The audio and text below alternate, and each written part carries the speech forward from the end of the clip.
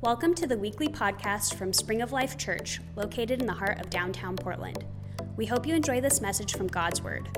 For more information, visit us at springoflifepdx.com. Good morning, everyone. As Kyle just said, my name is Dallas. I've been coming to the church about since April of last year, and I'm super excited to be up here with you guys today. So just to kind of start, I want to ask a question. Have you guys ever attempted to complete a task or to do something in which you didn't have the proper tools to complete that task? Along the lines of, you ever eaten yogurt with a fork? That's an interesting one. I remember in college, it was a snow day and I didn't have a sled, so I tried to use a cookie sheet. That one didn't work so well, but college kids are pretty ingenious when it comes to that sort of thing.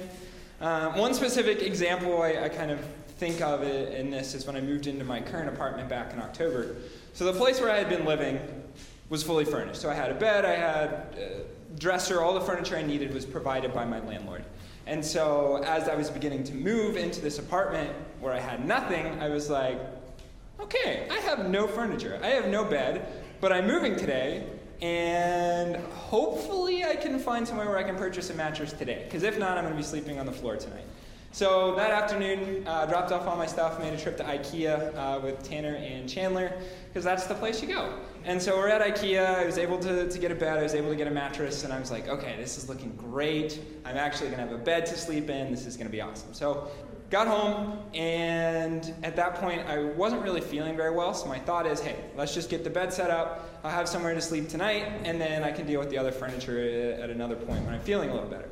And so I began to pull out the approximately 12 million pieces that come in an IKEA box and began to put this bed together. And I'm about halfway through, and it's going as well as you can expect with IKEA furniture.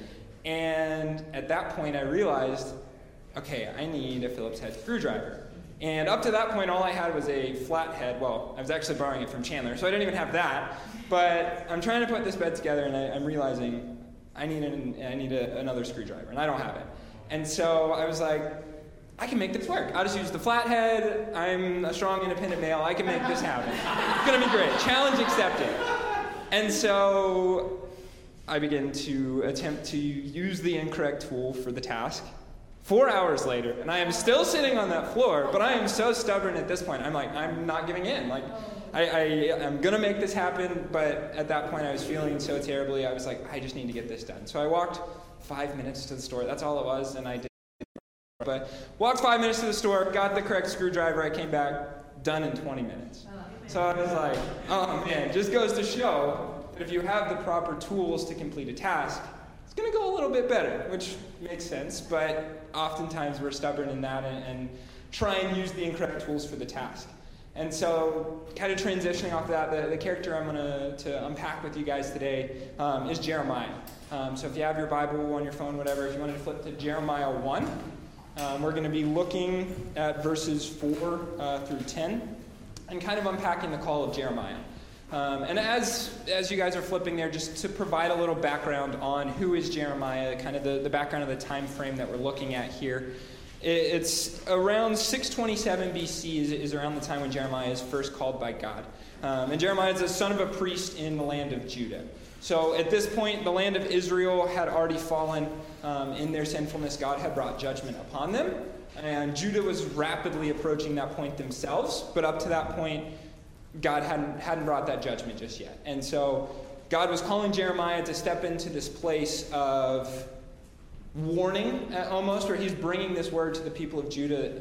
Hey, you guys need to correct your behavior, or you're going to end up just like your neighbors in Israel. And so that's kind of where we're at, kind of setting the stage here for Jeremiah. And Jeremiah was the son of a priest, so he kind of been raised for this, this moment. And so let's take a look kind of together in verse 4, and it should be up on the screen here. So starting in verse 4, the word of the Lord says, "The word of the Lord came to me saying, before I formed you in the womb, I knew you. Before you were born, I set you apart. I appointed you as a prophet to the nations. Ah, sovereign Lord, I said, I do not know how to speak. I am only a child. But the Lord said to me, do not say I am only a child. You must go to everyone I send you to and say whatever I command you. Do not be afraid of them, for I am with you and will rescue you, declares the Lord. Then the Lord reached out his hand and touched my mouth and said to me, now I have put my words in your mouth. See, today I appoint you over nations and kingdoms to uproot and tear down, to destroy and overthrow, to build and to plant. So in that, I think there's so many different things you can kind of unpack here kind of with that call of Jeremiah. But there are kind of three things that stood out to me. And we can kind of walk through them together. And the first is kind of the way God approaches the call of Jeremiah. He begins with this baseline of reminding Jeremiah who God is.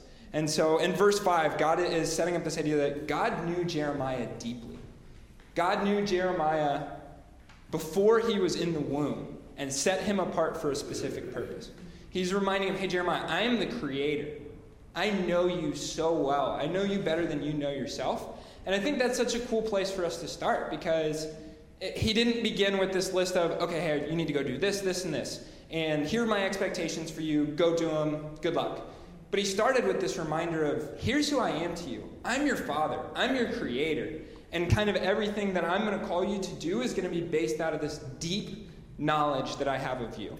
And I love kind of looking at the wordage here. So the word formed that was used in verse 5 in the Hebrew is actually the Hebrew word yada. And this word yada suggests something more than just a knowing, more than I know someone that I meet. It's a more intimate level of relationship there, to the point where it's used back in Genesis to refer to the relationship between a man and wife. So it's this sort of relationship that has an embedded commitment into that relationship. So that's what God is saying, when I formed you, I took commitment of you, is what God is telling Jeremiah, and kind of uses that as the platform for this call that he's eventually going to give to Jeremiah. So kind of moving from there. So we've set the stage, and the next step that we kind of move towards is God is calling Jeremiah despite his weaknesses. So because God knows Jeremiah, he knows his strengths, he knows his weaknesses, he knows all of that. And yet he still calls Jeremiah for this specific purpose, even though God knows that Jeremiah is going to have objections. God knows that there are going to be parts where Jeremiah is not up to scratch, but he called him despite that, because God knows that he's going to be able to lend his strength to Jeremiah to accomplish the purpose he set for him.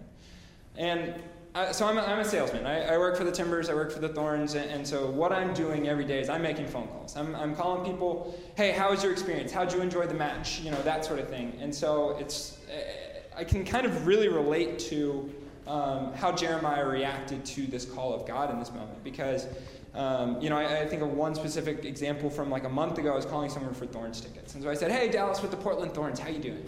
And just immediately, they begin to fire off, oh, I'm sorry, we don't have time.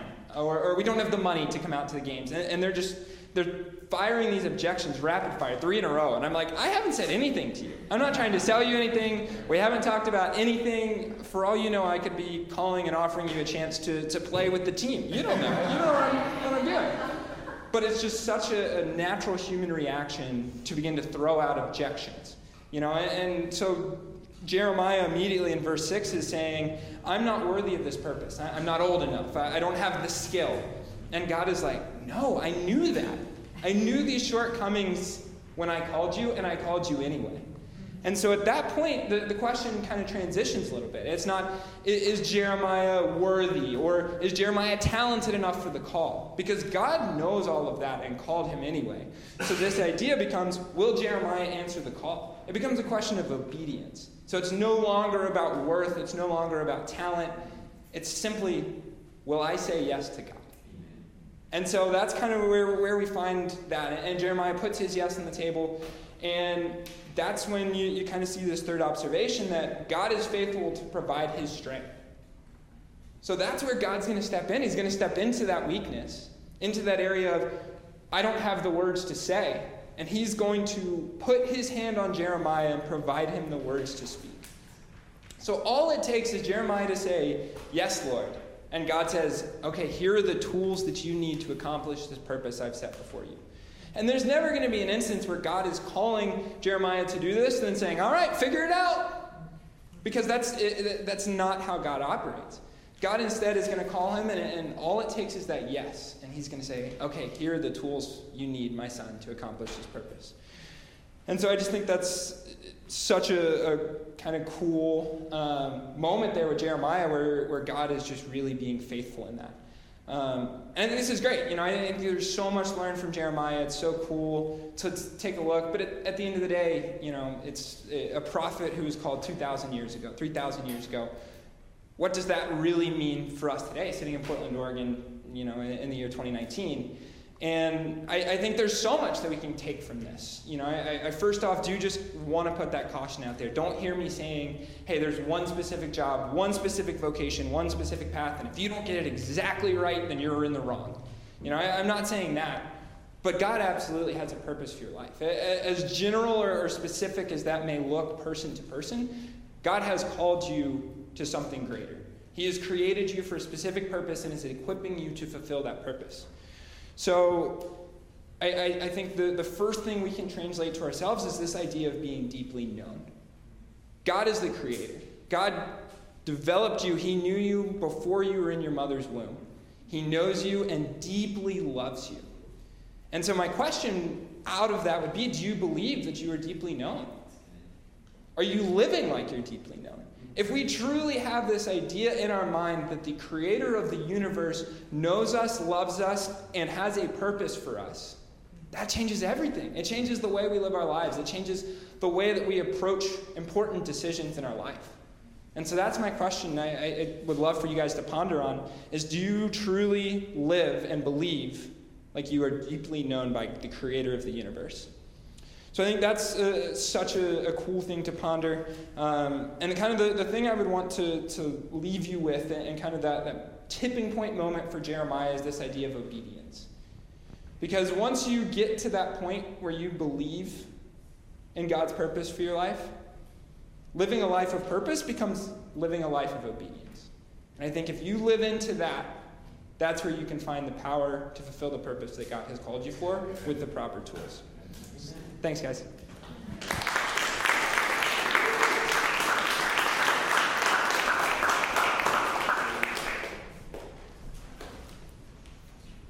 Thanks, Dallas. I think if we don't start with identity, what are we doing, right?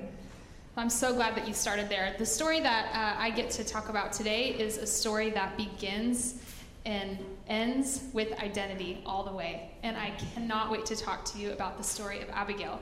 But first I want to ask, do you even know the story of Abigail? The story of the woman who saved a people group from complete annihilation. Have you heard this story? I grew up in church. I grew up going to every vacation Bible school known to man, and if there wasn't one, we created one, and we called it home church. And it was the best. But I didn't know the story of Abigail before I was given this opportunity, and man, there's identity written all over it. I can't wait to break it down. If you want to turn to 1 Samuel 25, you can. It is a lot, so we're not going to read it all because I only have 10 minutes, but we're going to break it down a little. As you turn, I'll begin and give you a little bit of context. 1 Samuel 25 starts with David before he was King David. So before he was King David, there was another one on the throne, and his name was Saul. And he hated David so much because Saul wanted to be God's only anointed king forever. But it was very clear that God had other plans. So Saul was trying to kill David, and David was on the run. He was on the run with about 600 men, and they went from town to town, from cave to cave, from city to city, and they would work and protect people in order for payment. And so where we find David in 1 Samuel 25 is in the town of Carmel. Him and his men had provided protection for a man named Nabal, and they were coming to receive their compensation. It was harvest time, and they came to this wealthy sheep farmer Nabal and said, hey, we're ready to get our compensation. And Nabal responded by hurling insults at them, by responding with violent speech, with anger, and saying no. So David's men took this message back to David, and David was so furious that he strapped on his sword, and he told 400 of his 600 men to strap on their swords, and they were going to go annihilate Nabal and his family and his land and everything, which is what I call an overreaction. I understand that Nabal did the wrong thing, but I don't know if And I don't know how big Nabal's family was, but 400 people with swords is outrageous to me, which usually that happens when we try to take matters into our own hands. When we try to avenge ourselves, we usually overreact and take the whole PTA board down to this little second grader that hurt that kid. Or maybe your story is your own. But anyways, so in this story, we are going to see how God meets David in his anger, how God meets and deals with Nabal in his foolishness, and how God uses this ordinary but incredible woman named Abigail to do extraordinary things. So let's pick back up. Abigail is a woman who speaks on behalf of injustice. She speaks identity into David and his men, and she becomes influential in David and his men turning from a ragtag bunch of cave dwellers into eventually a mighty king's entourage. So we pick back up in verse 14. One of the servants told Nabal's wife, Abigail, that David sent messengers from the desert to give greetings, but he hurled insults at them. So a servant went to Abigail because the servant heard that David and his 400 men were coming with swords to annihilate. So in verse 18, it says that Abigail lost no time. This is an incredible woman. She heard about the injustice of her husband. She heard about the injustice and potential annihilation of David, or from David and his men, and she lost no time acting. She entered into the crisis. She entered into the mess. And she began sending gifts to David. She sent, you can see there in verses 18 how she sent a lot of things. And in verse 20 it says, Abigail came riding her donkey into a mountain ravine. There were David and his men descending toward her, and she met them. So we have David and 400 men with swords descending down a mountain, and Abigail on a donkey on behalf of her people. She is there, and she meets him. This was one woman with no status except for the title of married to a fool. This was her family. She was married to a fool who disrespected the future king of Israel. But Abigail didn't hide behind her family's reputation. She didn't hide behind the sins of her family.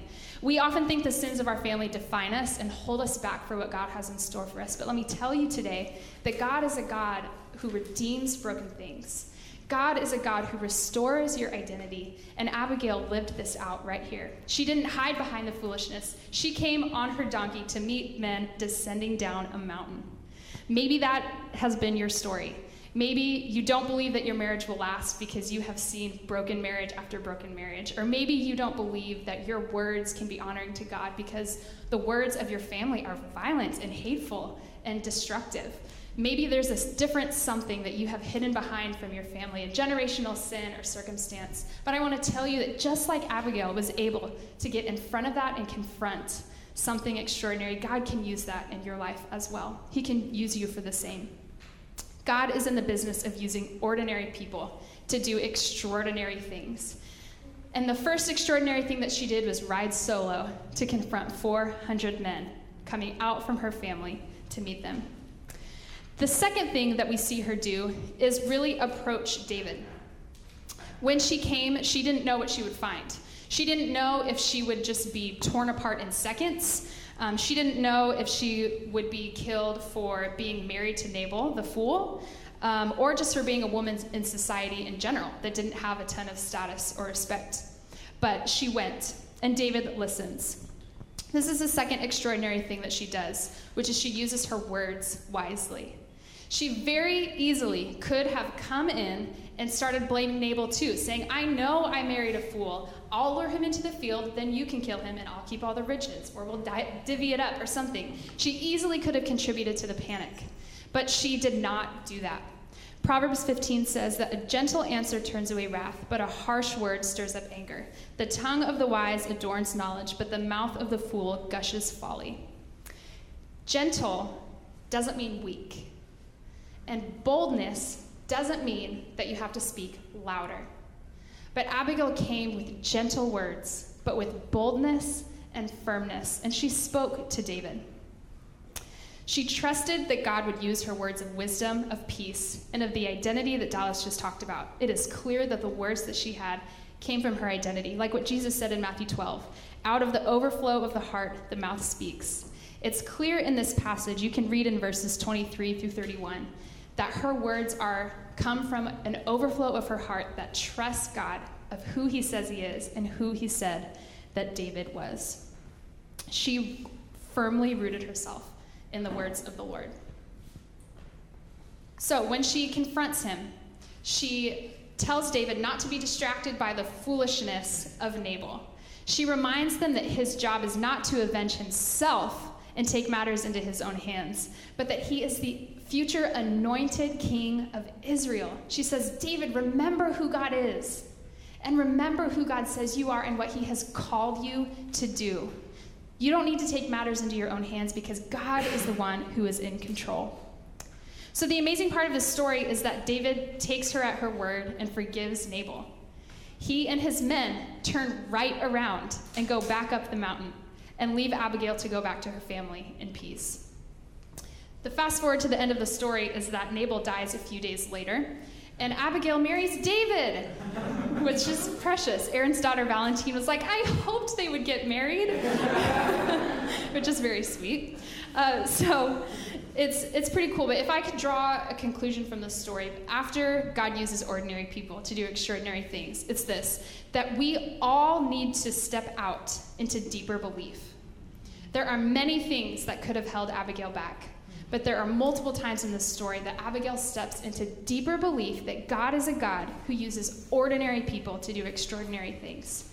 And I believe that that is all of us here today. I believe that there is something that every single one of us can step into deeper belief about. Maybe for you, it's that you need to start believing God for your identity, that you need to step out of whatever your last name is, whatever your family drama is, whatever your family history is, and you need to step into the identity of God's chosen one, of God's redeemed son or daughter. Maybe that's what you need to do today. God knows you and loves you, like Dallas said, and he wants you to know him too. He is actively pursuing you. Do you need to step out from behind the curtain of fear and of doubt and of shame and into the freedom that comes from knowing God personally?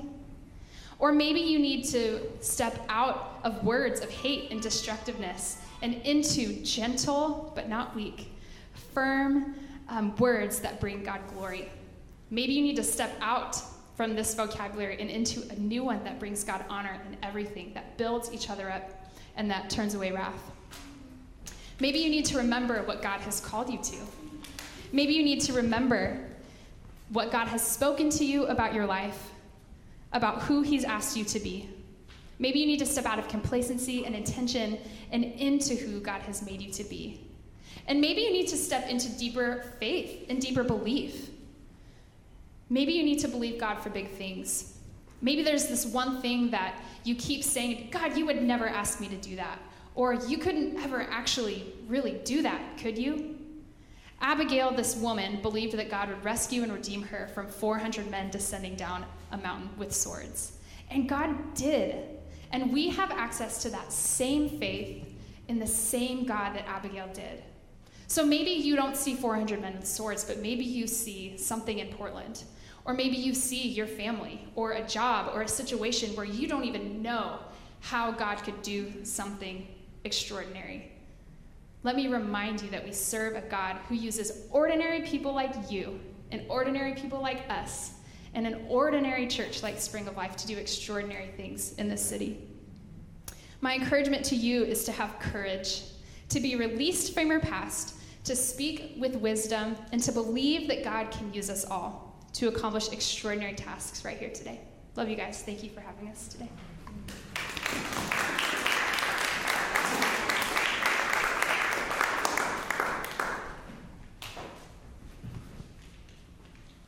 Kind of like Audrey, I wasn't super familiar with the story of Abigail, but man, she's my hero now, and I want to be Abigail whenever I grow up. So, my name is Jason Sperlin. Dallas said, I've been coming to church here for a few years. Well, this is my first Sunday here. I'm the new official college pastor on staff, and I started on Monday, and I've been learning so much, and I'm excited to finally be here, and we're going to go after Portland State, because we believe God for the big things and the big promises. And so, when I say that word promise, think about it. What comes to mind when I say the word promise? Some of you perk up. You're like, oh, yeah, that's a good one. Other of you are sour. For all of us, it's the same bag of mixed emotions and mixed feelings, right? There's promises that you made and you let people down. Or there's promises that someone said, hey, I will do this for you, I got you, I promise. And you're like, cool. And then they disappoint you. Or maybe there's a promise that you actually forgot you made until I'm speaking right now. And you're like, oh, I should probably text them that I didn't forget. You're welcome. I'll give you that one for free. There's some promises that people fulfilled, and we're like, man, that brought so much joy. That meant the world to me. That deepened our friendship. Well, for all of us, we felt all of those. We've been all over the spectrum with those promises. And often, I think we take these promises from people and we project them onto the character of God. We say, man, someone let me down. Well, God's going to let me down then. I broke a promise, therefore He's going to forget something too. And we project our faults onto who God is and what He says He will do. Well, what I want us to do is let's not speak for Scripture, and let's let Scripture speak for itself. Amen. Let's go to the Scripture today and see, what does Scripture say about God and His promises? Will He disappoint us like we do? Or will He uphold everything that He says? So we're going to start in Joshua chapter 21. Joshua chapter 21, verse 45. It's actually the last verse of this chapter. And it reads like this, Joshua 21, 45. Not one of all the Lord's good promises to Israel failed. Every one was fulfilled. And I loved it. It said, not one of all of the Lord's good promises. And I did a quick word study on this word promise. In Hebrew, we read it in English as promise, but in the Hebrew, does it mean promise? And the answer is no. The Hebrew word here is speech, or language, or words. I find it interesting, the correlation between God and His words. We as people, I think we tend to use words to trick, to deceive, to manipulate, and occasionally edify and build up. Right? We use our words to kind of get what we want. But we see here that God's words are His promises. When He speaks, God only speaks in absolute promises. This is the character of who God is. And I just want to examine just one of His promises.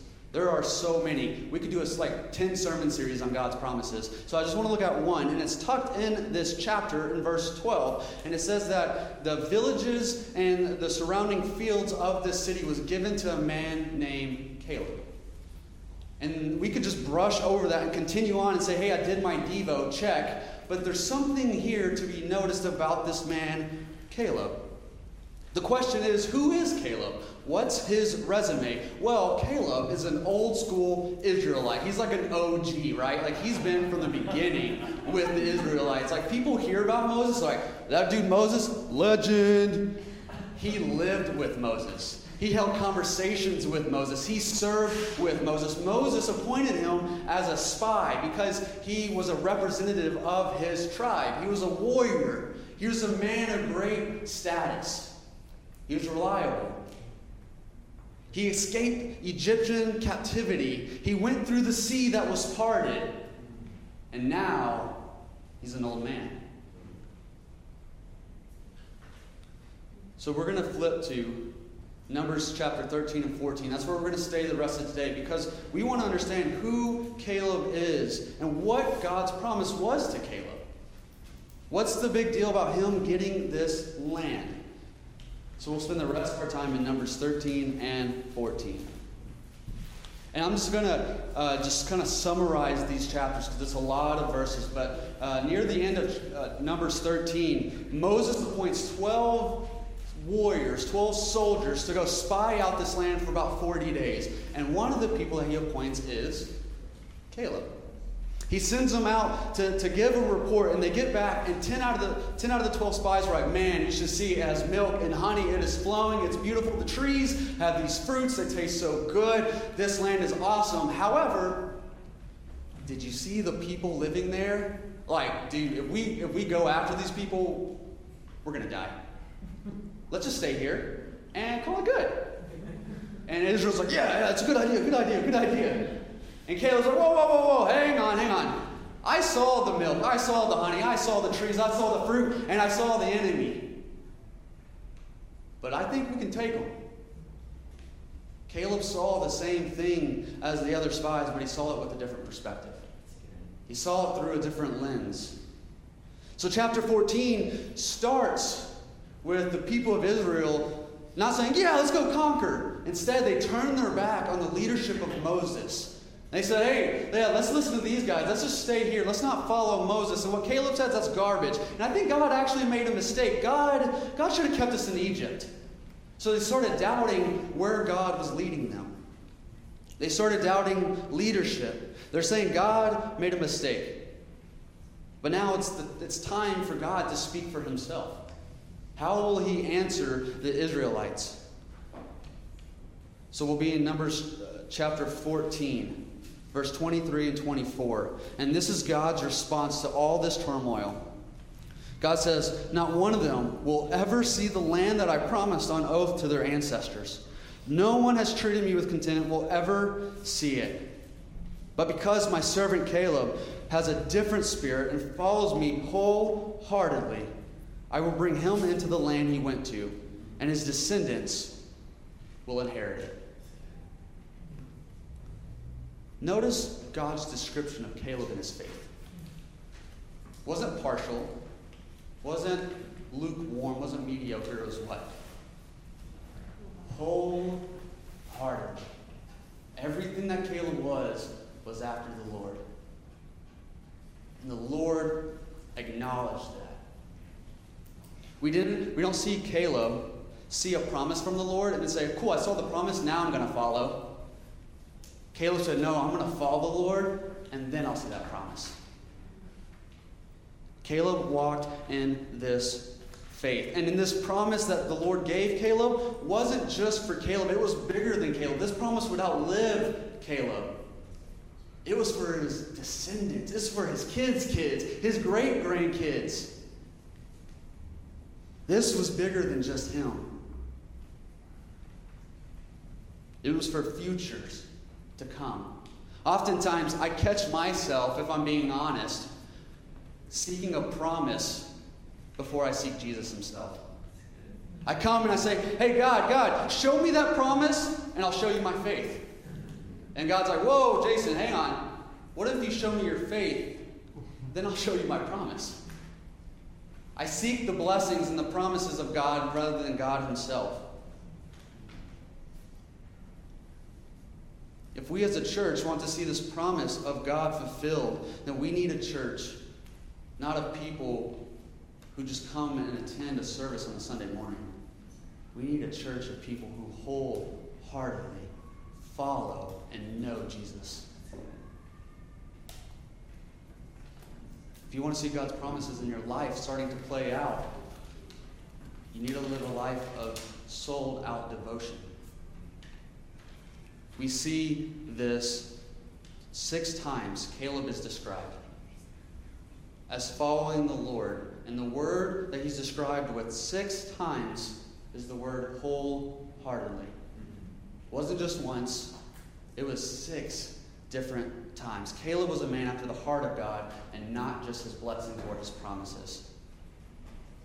As I was doing this study, I always try to let Scripture speak to me first before I speak it out to others. And I was reading this, and I started to think, if people were to describe Jason, if they were to describe me and my desire to follow Jesus, how would they describe it? Would they say, man, Jason, he's a seasonal kind of Jesus follower. He's a convenient Jesus follower. He's kind of fake. Or would they say, man, he's genuine. He's passionate.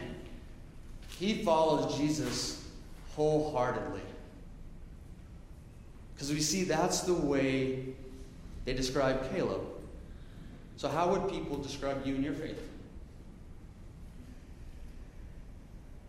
So we see this promise made here in the book of Numbers. This promise has been made, so you think Caleb would start looking around like, cool, the Lord spoke this promise over me. I'm going to get this land. Everything's going to be good. It's going to be for my descendants. Should be coming any day now. I'm excited and I'm ready for it, right? Well, that's not the case. We know, according to the text, that Caleb was 40 years old when God spoke this promise over him. But fast forward, we see in Joshua 14 that it didn't take 1 month, a year, 10 years, 20 years. It took 45 long years for this promise to be fulfilled. Could you imagine a friend calls you 45 years later, hey, you know that promise? Ready to do it. You're like, what? Right? It's like, that's crazy. I would totally forget about it. Caleb spent 40 years out in the desert wandering with the Israelites, waiting, honestly, for people to die so he could go into the promised land. So the 40 years goes by, he's like, oh, thank goodness everyone's gone, right? And he goes in, and then there's still 5 more years of war before he can actually obtain this property. So now Caleb is not a 40-year-old spy and soldier yet. He's an 85-year-old man who has the spirit of a 40-year-old. Because if you look at the text, it's like, hey, I'm ready to go fight, I'm ready to go, I might be old, but I'm ready to go. And he's this old man now, and he approaches the leader of the Israelites. He goes, hey, 45 years ago, God spoke this promise over me. And you were there, you heard it too. It's time for that promise to be fulfilled. He remembered the promise from all those years ago. Why? Because Caleb knew God's character. He knew that God only spoke in promises. When God speaks, he speaks in promises. If you're here today and you're like, Jason, man, I'm waiting on this promise. Well, you're not the first one in history, and I want to say you're not alone. Brothers, sisters, if you're waiting on this promise from the Lord to be fulfilled, don't let go, don't lose faith, hold on and continue to follow Jesus. It's not if the promise, but when. If we want to make an impact, if we want to see these promises fulfilled in the city of Portland, in our families, in your marriages, in our friendships, in the places where you work, in the places where we play, we must first start here with a wholehearted pursuit of Jesus and the character of God. Today, what kind of pursuit of Jesus do you have? Maybe it's a non-existent one. Maybe you haven't came into that relationship yet. Well, there's a promise right on the other side of that. Coming into a relationship. Maybe you've been a Christian for a while and you're like, man, I don't really know what my pursuit isn't where I want it to be. Well, then the next one is, how can you wholeheartedly follow Jesus? The first question is to diagnose where you're at. The second question is to implement change.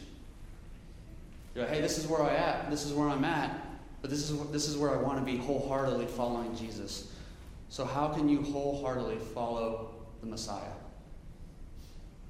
Then lastly, if you're in the midst of waiting, please, I want to encourage you, remain faithful. Continue to press on. And what can you do to remain faithful in that season of waiting? A season of waiting does not mean a season of wasting. Don't mistake us. Jesus will fulfill every promise that he made. And when we, as a church, here in the city of Portland in 2019, follow the resurrected Messiah, we can rest assured that not one of the Lord's good and faithful promise will fail. Every single thing that the Lord has ever spoke will come to pass. Let's pray. God, we just thank you that we are celebrating 2 years of church here in the heart of downtown Portland. Where people say you can't last 6 weeks, here we are, Lord, in your faithfulness. And so, God, we just thank you for the songs and the words that were sang over us. God, we thank you for the messages that we heard. And God, I pray that we would be a church believing in the big things because we serve a big God. God, let us not be afraid to ask for the impossible. God, the city is yours, this church is yours. So, Lord, when you spoke today over your congregation, Lord, I pray that it would stick and that we would meditate upon your word. We thank you that you have called us your chosen people. We pray all these things in Jesus' name. Amen.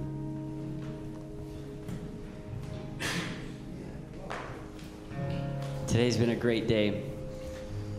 Jason, when he was preaching a minute ago, said, and Kayla was just waiting for people to die, and I heard someone go, creepy. But what a great reminder.